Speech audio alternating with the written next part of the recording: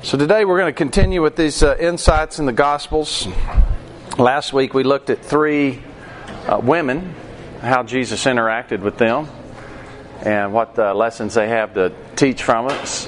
For us, we looked at Mary, the mother of Jesus, who was confronted with a task that was going to involve scandal and extreme difficulty. And her reaction was, man, I'll be called blessed by people of all generations. Be it unto me as a handmaiden of the Lord. Whatever you want me to do, that's awesome. You have my best interest at heart.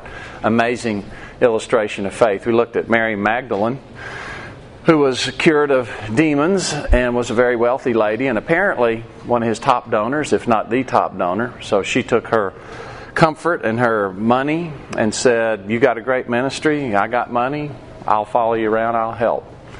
And was the first person Jesus appeared to. We saw Mary, the sister of Martha, who understood that although service is important, sometimes it's just important to build a relationship and understand and to listen. And Jesus wants us to go into action. The first step before we act is to listen. So today what we're going to do is look at three other people, and this time we're going to look at three Gentiles.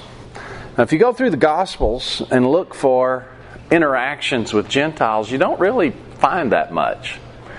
You find the interaction of Jesus with Pilate, who was a Gentile. That's something that's talked about in several of the Gospels, and if not all. Actually, let me see, I've got my notes here. I think it is in all of them. You see a handful of other things, but they're really not that many. It's mainly a Jewish book, and it's a Jewish audience that he's addressing and a Jewish audience he's sent to. But there are some notable interactions with Gentiles, so we're going to go through three. And first, if you'll go to Matthew chapter 8, we're going to look at Jesus' interaction with a centurion.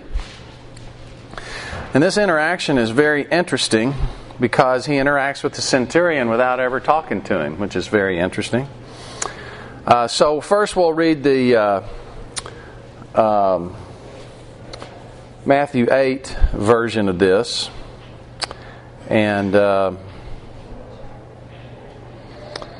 let's start in verse 5. Now when Jesus had entered Capernaum, a centurion came to him, pleading with him, saying, Lord, my servant is lying at home, paralyzed, dreadfully tormented. And Jesus said to him, I'll come and heal him. The centurion answered and said, Lord, I'm not worthy you should come under my roof, but only speak a word and my servant will be healed. For I also am a man under authority, having soldiers under me, and I say to this one, go, and he goes, and to another one, come, and he comes, and to my servant, do this, and he does it. When Jesus heard it, he marveled. So we have Luke 7 also, we have the episode. Let's look at Luke 7, because it has a real interesting twist on this.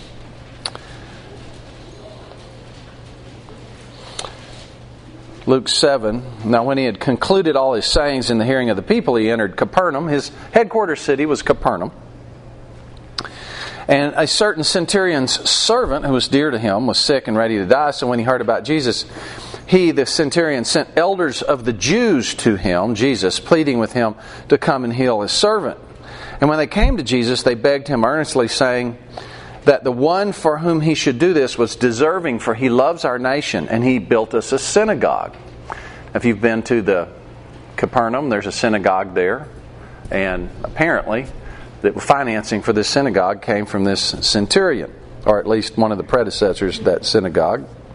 Then Jesus went with them, and when he was already not far from the house, the centurion sent friends to him, saying to him, Lord, do not trouble yourself. I'm not worthy you should enter under my roof. So Matthew just talks about the interaction as being between Jesus and the centurion, because it was. But Luke gives us an additional detail here that actually the entire interaction went through intermediaries. So the centurion is using Jewish intermediaries who knew him and knew that he really was a a believer in God and cared deeply for the nation of Israel. So let's go back to Matthew. And let's see, just look at Jesus' reaction here. Centurion, of course, is a Roman officer and a commander of a number of Roman troops. And the Roman army was not a beloved group by the Jews. And in fact, in this area here, you've got zealots and zealot sympathizers all through this belt. The headquarters of the zealots is just down the road a ways in Gamla. And their goal was really to kill all the Romans. They were assassins, many of them. And so this is a quite remarkable incident here that you have taking place. So going back to, let's pick it back up in verse 8 again. Matthew 8:8. The centurion answered and said, Lord, I'm not worthy you should come under my roof. Only speak a word and my servant will be healed. For I also am a man under authority, having soldiers under me. I say to this one, go, and he goes. And to another, come, and he comes. And to my servant, do this, and he does it. He was a Roman centurion, a Roman officer. If you're a Roman officer and somebody disobeys you, what's going to happen? It's not going to be good, right? That's not the way things are done in the Roman army. Okay, so he says, I understand authority, and the things within my sphere of authority, if I say it, it happens. And I understand your sphere of authority because I know who you are. And if you want something to happen, it'll happen. Just say it. You don't have to be here. And Jesus says, and Jesus marveled. He said, wow, this is really something. And then this is what Jesus says in verse 10. Assuredly, I say to you, I've not found such great faith. Not even in Israel. Now, why would he say not even in Israel? Okay, yeah, because is the centurion part of Israel? No, he's not. So here's a guy who's not part of Israel. As a matter of fact, he's part of the occupying force that a lot of my friends and neighbors are trying to get rid of. And that's the example of faith I want to hold up. I hadn't found faith like this. And then he uses this as a teaching moment to this group of emissaries who are Jews who are coming and saying, hey, this guy asked for something. We think you ought to do it because he's been really good to us. Verse 11. And I say to you, now he's talking to Israel, many will come from east and west. Now what are they hearing? What are these Jews hearing when he says, many will come from east and west? Where's east? Who comes from the east? Yeah, the Babylonians. Dr. Anderson says the Babylonians come from the north because they come up through the Fertile Crescent. But the Arabs, perhaps, the Edomites, perhaps, come from the east. Who comes from the west? The Romans. The Romans come from the west. So he's telling these Israelites here. There's a lot of Gentiles that are going to come, including the Romans, and sit down with Abraham, Isaac, and Jacob in the kingdom of heaven. Now, if you're a Jew, if you're an Israelite, and you hear the word kingdom of heaven, what are you hearing? Who's going to be sitting on the throne in kingdom of heaven? Son of David, Messiah, right? Is it going to be a floaty, cloudy thing, or is it going to be a on earth thing? On earth thing. What's the headquarters going to be? Jerusalem, right? So this is the kingdom. This is what they were waiting for, is the kingdom. Jesus never denuded them of that idea. He just basically said, heart first. Change the heart, then we can have the physical kingdom. Repent for the kingdom of His hand. If you'll change your hearts, then the physical form will do you some good. If you don't change your hearts first, the physical form is not going to help anything. Okay, heart first. And so he says they're going to come sit down with Abraham, Isaac, and Jacob in the kingdom of heaven. So you got the kingdom of heaven, you got King David. Where's the seat of honor going to be? It's going to be with King David, right? You're going to be with the son of David. Who's going to be the most honored guest in the nation of Israel in the kingdom of heaven? Abraham, Isaac, and Jacob, right? They're the patriarchs. This is a patriarchal society where the founders get a special place. We still do that today. We have founders' banquets and chairman emerituses and founders' awards and things like that. So the founders get to sit. So this is the place of honor in the kingdom. And who's going to sit down in the place of honor with the kingdom? The Gentiles. The Romans. Now, this is a mind-blowing thing. Why would he say that at this point in time? Why would he make this point? What did he just see? Yeah, amazing faith. And what's going to be honored in the kingdom is amazing faith, not genetic connection. But the sons of the kingdom will be cast into outer darkness. Whoa. Who is these sons of the kingdom? If they're cast into outer darkness, they must be unbelievers then, right? If they're cast into outer darkness, then they must be going to hell, right? No, not at all. Let's look at sons of the kingdom. Let's flip over to Matthew 21. We'll see this phrase again. Matthew chapter 15. And we'll look at verse 21. Chapter 15. Nope. That's not it. Matthew 13. Matthew 13. And let's start in verse 36. So you know the parable of the wheat and the tares, and I'm not going to go into that parable.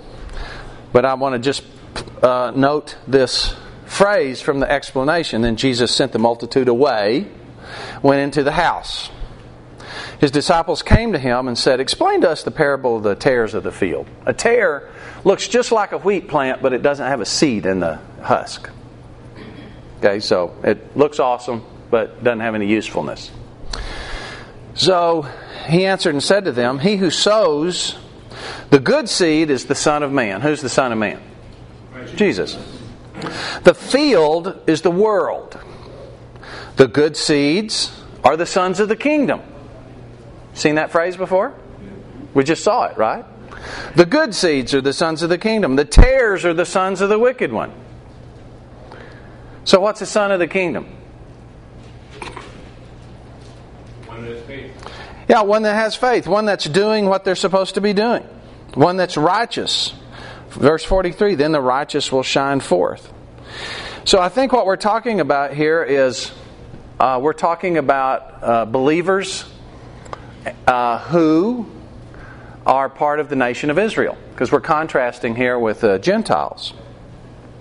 So let's go back to Matthew chapter 8 and see what happens to the sons of the kingdom. So the sons of the kingdom will be cast into outer darkness. Now we're sitting down with Abraham, Isaac, and Jacob. What's the picture here? The picture is of like a banquet. Banquet's usually held at night. And in the Eastern context, the center of the banquet is the place of greatest honor. There's the most light there.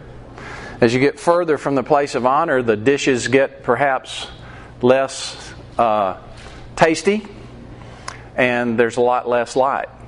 Outer darkness, you just don't get invited. You're excluded. So there's this honor banquet, and you didn't get an invitation, basically. Because what are we honoring? What's the point here? What are we honoring? Great faith, right? So there's going to be Israelites who are believers who didn't live a life of great faith, and they're just going to be left out. And who's going to be at the seat with Abraham, Isaac, and Jacob, who did have great faith, is going to be people from the east and the west. This centurion who is making you look bad. You folks, you look bad because he really understands what faith looks like. Then Jesus said to the centurion, through the emissaries, "Go your way. And as you have believed, so let it be done to you." As you have believed, so let it be done to you. But I skipped a verse. Verse 12, the sons of the kingdom sons of the kingdom, will be cast into outer darkness, and there'll be weeping and gnashing of teeth. Now, weeping and gnashing of teeth is an Eastern sign of mourning. That's what they did when somebody died or something like that, maybe throwing dust in the air. Why would there be great sadness for being excluded from a great banquet of honor? Why would you be sad at that? You got missed out. Yeah, you missed out. You had your opportunity and you blew it. In my view, which is obviously speculative because the Scripture tells us that even though we're told all this stuff about the world that's to come, it's beyond our capability of understanding. And it tells us that point blank. But in my view, this weeping and gnashing of teeth, this wood, hay, stubble that's burned up, you're saved though as through fire, suffering, loss, all these pictures of the things that happen before all tears are wiped away. The main aspect of that is going to be the realization and the processing and the learning that takes place because we realize what we could have had and we lost the opportunity. This is the only chance we ever get to live by faith, folks. Right? Faith, hope, and love are the three great things. Two of them go away. What's the only one that's left? Yeah. Why does faith go away? Yeah, you can see it, right? You can't believe what you see. So Jesus is using here a hated Gentile as an example to make to the people of Israel, and this is just part of. Even though he came to Israel, he's trying to use that as a beachhead because obviously from the commission that he gave the Apostle Paul and the Old Testament, the whole point of Israel in the first place was to bring the whole world to Jesus. To bring the whole world. They're supposed to be a priestly nation. And when Israel got spanked is when they weren't doing their priestly duty of showing the world what a great society looked like and this is how you ought to live. Which is supposed to be bringing people to Jesus. So this centurion, I will look forward to meeting this centurion. Okay, what had he spent his life doing? Serving Rome, being a soldier. What do soldiers do? Kill people. Right? And Jesus says, boy, this is an awesome guy. Now, he's killing people on behalf of the law. And Romans 13 tells us that's the wrath of God. When the sword is used to advance righteousness, that is God's judgment being exercised. And the wrath of God for good. Okay? So the Roman soldier, here he's doing his duty for a pagan organization, and Jesus says, wow, what great faith that guy has. Kind of messes with people's paradigms here, doesn't it? So the Roman centurion, really awesome example. So let's go to back to a female, and let's look at the woman from Tyre. Flip over to Matthew chapter 15. And we get the woman from Tyre. Tyre is modern day Lebanon, just north of Israel. One of the things that Jesus said that really got him in trouble with his Jewish audience was when he said, hey, Elijah didn't really heal anybody except the widows from Tyre during this time period. And they really made him mad. So they're up in this region.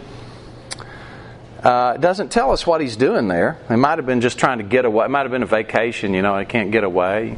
It might be that he's up here for this purpose, for this particular outreach. Doesn't say. Just says they're there. And behold, a woman of Canaanite, came from that region and cried out to him, saying, have mercy on me, O Lord, Son of David. So that phrase, Son of David, what does that mean? Messiah. Yeah, she's recognizing he's the Messiah.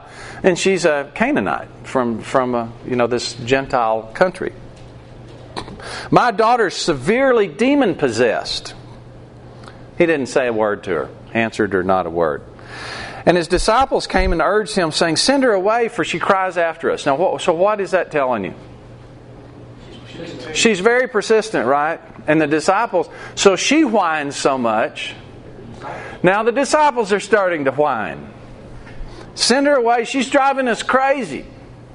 So she's not letting up.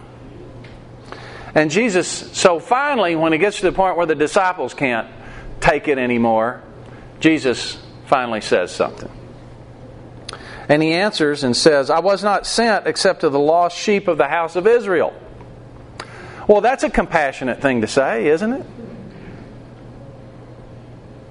What's Jesus doing here? Why won't he? He won't answer her. And then when he does answer, he says, I didn't come to say anything to you. I'm for the Israelites. You're just a lowly Gentile. Kind of interesting, don't you think? What's that? He's setting the table. He is setting the table. Why do you think he's persecuting this woman, though? Isn't God's job to make us all comfortable? And make us happy? Why is he antagonizing this poor lady? That's even worse. She's got a need. But he answered and said, it's not good to take the children's bread and throw it to the little dogs. Now, the Jews called the Gentiles dogs. That's one of the. And a dog, there was two animals that were kind of the top mascots for nastiness in the Jewish vocabulary. First would be swine. Second would be dog. Okay? We're Gentiles. We like dogs. And we like pigs. Anybody here like bacon? I really like bacon, yeah. So we don't have this problem. Okay, so he said, it's not good for the little children's bread and call it to the dogs. So since I'm ignoring her and giving her kind of a, you're not good enough, kind of a put down, you're just a Gentile, why not go ahead and throw an insult in there, you're just a dog. Real interesting way to interact with people.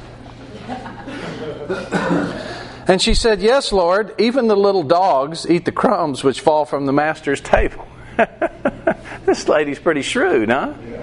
So she's really persistent. And she's pretty shrewd.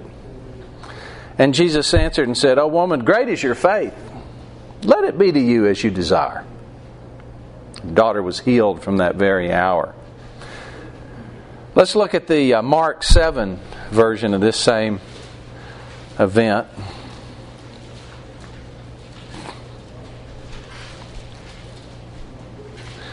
Over in verse 24. Mark 7:24. From there he arose and went to the region of Tyre and Sidon, and he entered a house, wanted no one to know it, but he could not be hidden. For a woman whose young daughter had an unclean spirit about him, and she fell at his feet. So this sounds like it was a vacation. I got to get away from the crowds for a while, perhaps. The woman was a Greek, a Syrophoenician by birth. And she kept asking him to cast the demon out of her daughter. But Jesus said to her, let the children be filled first. It's not good to take the children's bread and throw it to the little dogs. And she answered and said to him, yes, Lord, even the little dogs under the table eat from the children's crumb. He said to her, for this saying, go your way. The demon has gone out of your daughter. And when she had come to the house, she found the demon gone out and her daughter lying on the bed. So what can we take from this interaction Jesus has with this lady?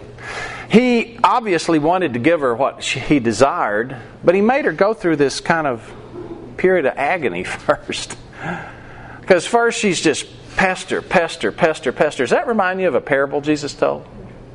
Yeah, the unrighteous judge. Just because the lady wouldn't leave him alone, he finally gave her justice.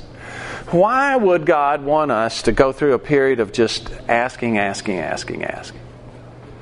then he said, you're not really who I was focusing on. She's like, well, can you just... Yeah, but there's this other principle. At least there's crumbs. Hope and faith, yeah. And here's the best I can do, because I would say, from my standpoint, I'd rather just ask and receive. That for just me. And I was trying to think about, well, why would God do this? And I thought about little babies. And when they're starting to learn how to scoot or how to reach. And what we all do. We take something like a little baby shaker or something, we put it just out of their reach. And we say, you can get it. You can get it. And they're...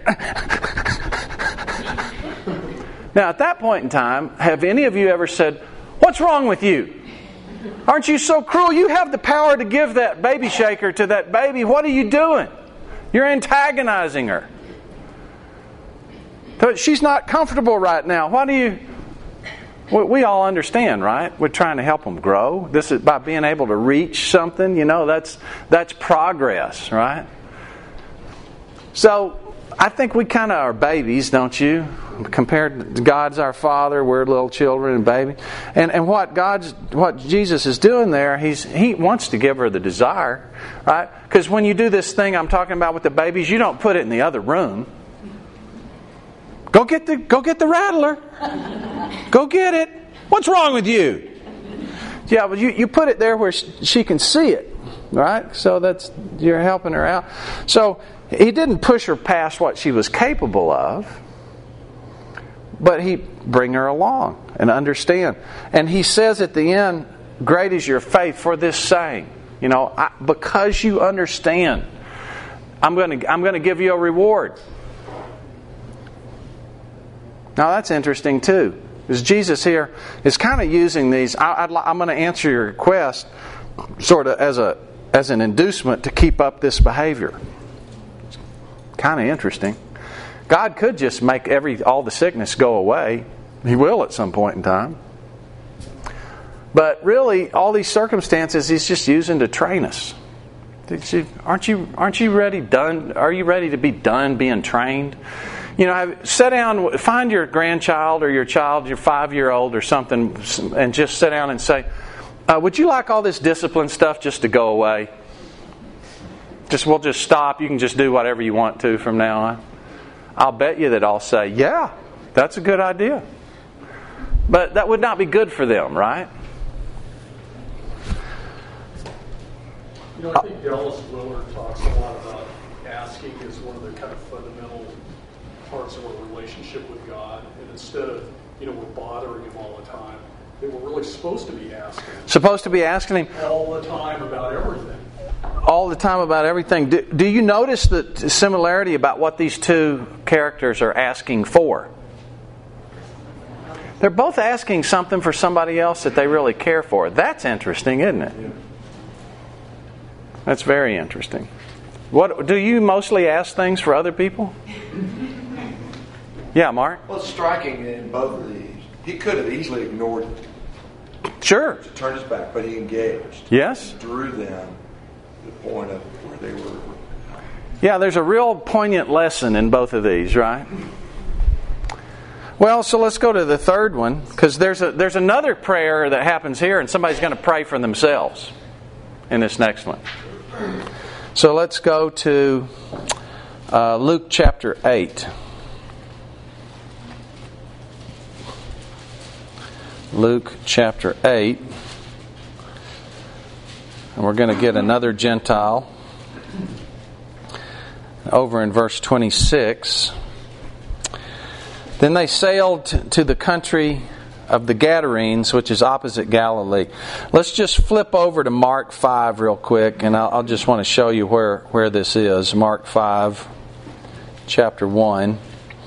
Then they came to the other side of the sea. Anytime you see the phrase other side, you're talking about the eastern shore of the Sea of Galilee. And the country of the Gadarenes. And when he had come out of the boat, immediately there met him out of the tombs a man with an unclean spirit who had his dwelling among the tombs. And no one could bind him, not even with chains, because he had often been bound with shackles and chains, and the chains had been pulled apart by him and the shackles broken in pieces. Neither could anyone tame him. And always, night and day, he was in the mountains and in the tombs, crying out and cutting himself with stones. Then he saw Jesus from afar and ran and worshipped him, and he ran and cried out with a loud voice and said, What have I to do with you, Jesus, Son of the Most High God? I implore you by God, do not torment me. Now it's interesting here, it uses the phrase worshipped him. This is a little bit of an aside, okay? So what do you think that was happening here? Do you think that the Gadarene demoniac went and grabbed a guitar and started singing Chris Tomlin songs? Well, I think in Hebrew, the word for worship, it means just to prostrate yourself. Okay, prostrate. And the particular act that he's doing, and because prostrating doesn't have to be a physical prostration, the act he's doing here is acknowledging who Jesus is. So I would say, in my view, we have way too narrow idea about what worship is. Worship is if we want to really worship all day long, if we'll live in such a way that we acknowledge God in all of our steps, that's what really true worship is. And when we sing, where it's really preparation for the rest of worship. That's my view. I'm a big music fan. I'm not downplaying music. I just think that's just one part of the thing. Okay, so then verse 7, he cried out, I implore you, you do not torment me. It says this is the demon speaking. For he said to him, come out of the man, unclean spirit. So Jesus has said, come out of the man. And the demon's answer is, I know you're God. I know you have authority over me. Please don't torment me. And he answered, and he says, what's your name? And he says, my name's Legion, for we are many. Now, Legion was a Roman battalion that had hundreds of people in it. So, and he begged him earnestly that he would not send him out of the country. Now there was a herd of swine feeding there in the mountains, so all the demons begged him, saying, send us to the swine that we may enter them. Okay, so let's go back to Luke chapter 8. We'll get the Luke version. Verse 26, then he sailed to the country of the Gadarenes, which is opposite Galilee. And when he stepped out on the land, there met him a certain man of the city, from the city who had demons for a long time. The city here, I don't know which city he's talking about, but the big city on this side is actually a Decapolis city called Cecita or Hippus. And it's just up the hill from the shore that he would have landed on here. And he saw Jesus, fell down before him with a loud voice, said, what I have to do with you, Jesus, Son of the Most High God, I beg you, do not torment me. For he had commanded the unclean spirit to come out of the man. For it had often seized him and he was kept under guard, bound with chains and shackles, and he would break the bonds, was driven by the demon into the wilderness. Jesus asked him, saying, what's your name? He said, Legion, because many demons had entered him. They begged him. He would not command them to go into the abyss. Now this is the word abyssos. If you go to Revelation 20, there's this episode where there's all these demons let out of the bottomless pit. Have you ever read that? Same word, abyssos. So they're saying, don't send us to the bottomless pit.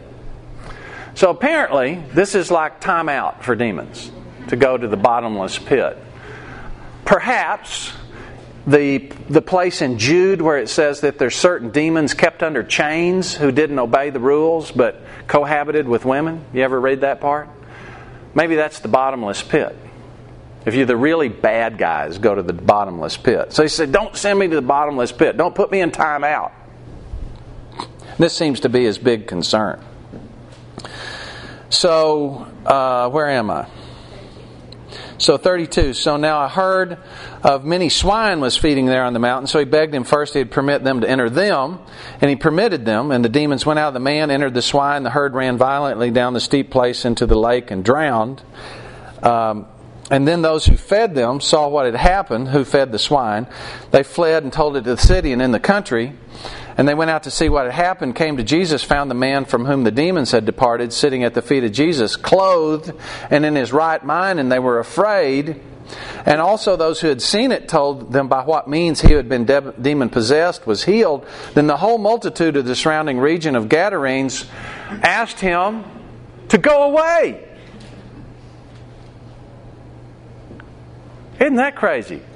This is not the centurion faith that we're seeing here, is it? Please go away. So what's the lesson they got from this? This guy's really powerful. Demons obey him. Demons obey him. We lost a hold of pigs. Yeah. Man, the demon guy, he wasn't hurting us that bad, but we lost our pigs. Go away. Interesting. Now, it's kind of interesting what lessons people take from things. So he's got in the boat and returned. Now the man from whom the demons had departed begged him that he might return with him. Let me go with you. But Jesus sent him away and said, return to your own house and tell the things God has done for you. He went his way and proclaimed through the whole city what great things Jesus had done for him. Now if we go back to the Mark 5 passage, we can see what city this is. Mark 5. And if you look down in verse 19, let's just read 18. And when he got into the boat, he who had been demon-possessed begged him he might be with him. However, Jesus did not permit him, but said to him, go home to your friends and tell them what great things the Lord has done for you and how he had compassion on you. And he departed and began to proclaim in Decapolis all that Jesus had done for him and marveled. So Decapolis, Deca, 10, Polis, city. There were 10 Greek cities in the Decapolis. One of them just up the hill from where this episode happened. One down in Israel. If you go to Israel, you can go to Bet Shan. It was a Decapolis city. Most of the rest of them were up in the Jordan area. What is today modern day Jordan. So what Jesus did here is created a missionary to the Decapolis. And it's interesting, to the rich young ruler, he said, sell everything, follow me. To the Gadarene demoniac, he said, go and tell the people what was done to you. Because each person has a different role. Each person needs a different thing. It's not the same for all of us. But it is the same for all of us to do as Jesus asks us to do. Now, in the first 2 episodes, you have the centurion, and he has a prayer. And he prays for someone else. And the the woman from Tyre has a prayer, right? And is praying for her daughter. There's a prayer in this one too. Who makes it? The demons. Yeah, because what's the Gadarene demoniac doing? The man himself. Yeah, he's just in a coma, right? He's not even in the equation until the demons are sent away. And then he has a request. And his request is what? Can I come with you? And Jesus says, no. But you can do something much greater. Go tell your friends what God's done for you. Now, occasionally you'll hear people say something like, God doesn't answer the prayers of the fill in the blank. Whatever they fill in the blank in with, could they be worse than Legion?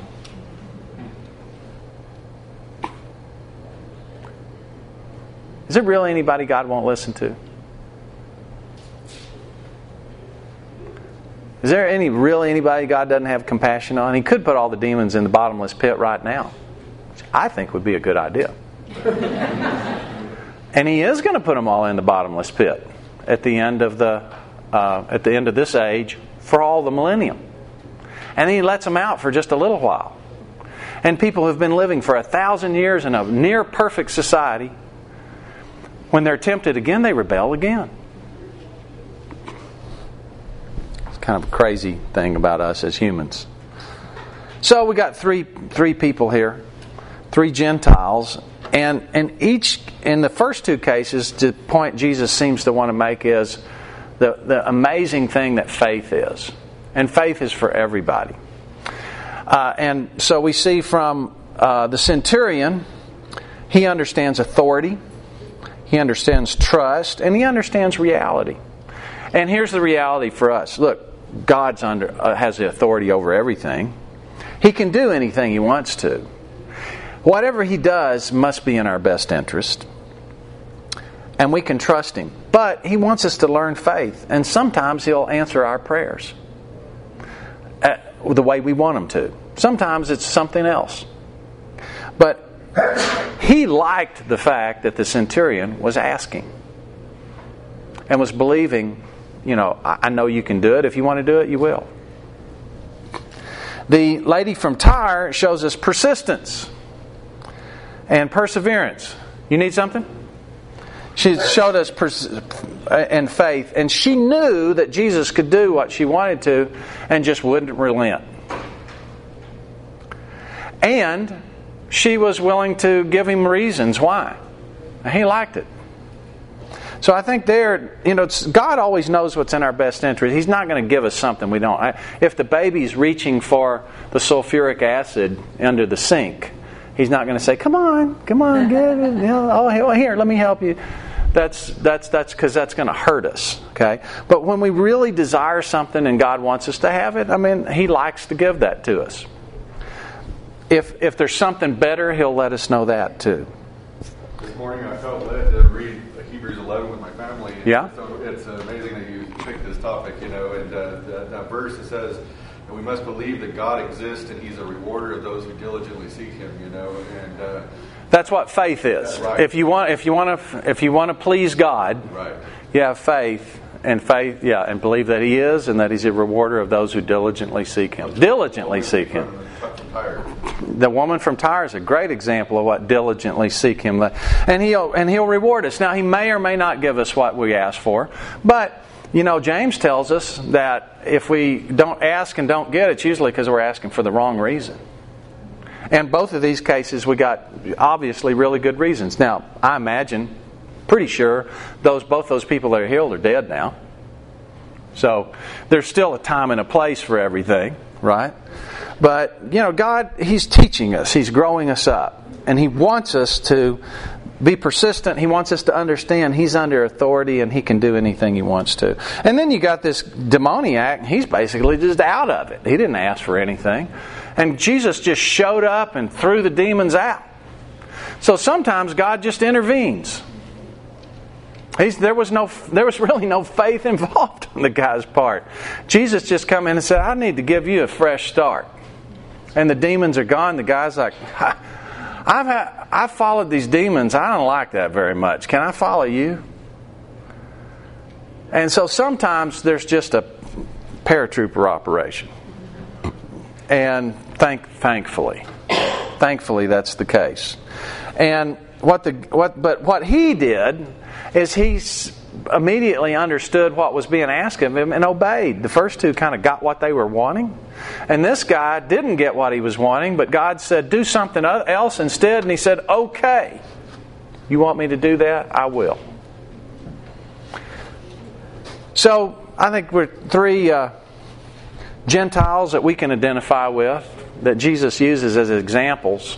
And obviously, He's calling all of us to be part of, grafted in as part of the nation of Israel. So we don't have to take from this that we're not part of that, because many from east and west will come and sit down at the table with Abraham, Isaac, and Jacob.